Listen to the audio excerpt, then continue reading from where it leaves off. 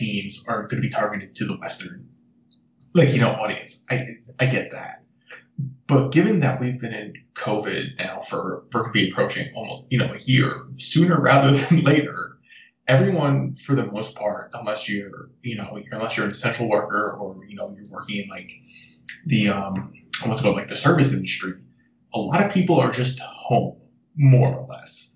And there still isn't, and, just sports in general are stuck in the paradigm of like when cable became big.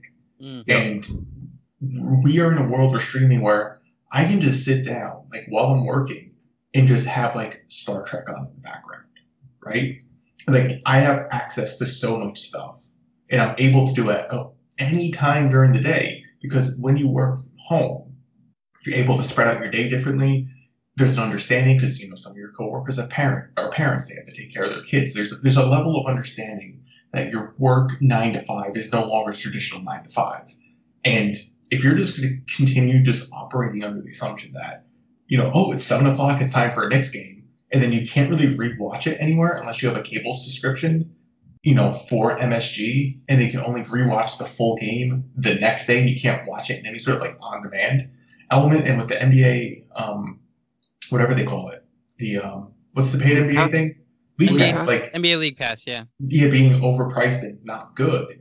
It's like you can say that for almost like any sports. Like if you embrace probably like an on-demand element of it, where I can just like binge Knicks games while like a couple of days later while I'm like working, they need to adjust that way now with COVID because people aren't leaving and they're not living a traditional like you get up, you commute to work, you work in the office, you come home, you eat dinner, you're all decompressed, you're like perfect time for the game. It's like I'm ready to watch basketball like 4 o'clock. Like, let's go. Like we don't need to wait anymore.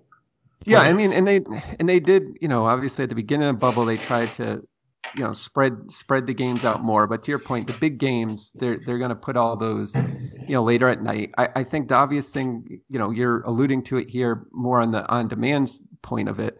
But, the obvious point is when you look at these ratings, they're all using traditional, what they call linear numbers. They're not considering how many people are watching it on stream, or as the NBA likes to, point to, how many people might not necessarily be sitting there in front of a television watching it, but they are engaged with the quote product by talking about it on social media, sharing highlights. Yeah. They know everything that's going on, and how you account for that, I think matters too. But, to me, I think, another side of this and another question that would be interesting to see is, do we underestimate? I mean, I think we're all, obviously big time sport fans. So we just feel like, okay, nothing changed. COVID happened. We can't go to the game. But like in terms of like being able to watch it on TV, it's all the same. We just sit down and we watch it when the game comes on. It's not all the same, though. That's another part of it, too. Like the bubble games were not the same. The fake NBA 2K crowd was awful. That's true. The product looks different. But I guess what I'm saying is like, do we underestimate for the casual fan how much it actually does matter to go to a game? Let's say you go to a game, 3 games a year, spread out through the calendar.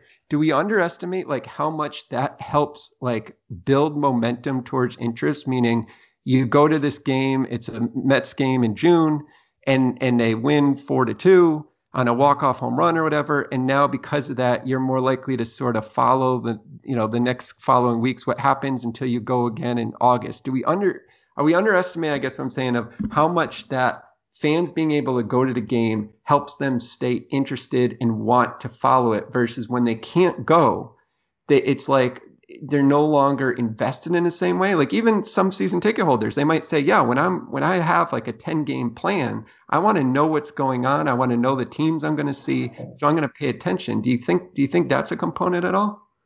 I personally don't, but I also, as a Knicks fan, think the Garden is unbelievably overpriced. So I'd imagine that someone in a market like Charlotte or Atlanta or even Boston, maybe. Drew, you actually be able to tell me better. Are Boston tickets overpriced? But yes and no. Yeah, but like, it's not like Mets games where you could legitimately on a Wednesday be like, oh, there's 2 field level seats for $7. Sure, why not? I'll go to Citi Field for the night. Like, you gotta save up if you're not making a certain tax bracket, and if you want to like sit in a decent spot at a Knicks game. So I think a lot of Knicks fans do consume the Knicks on TV, which is why we fall in love with Mike Breen and Clyde and all of the broadcasters.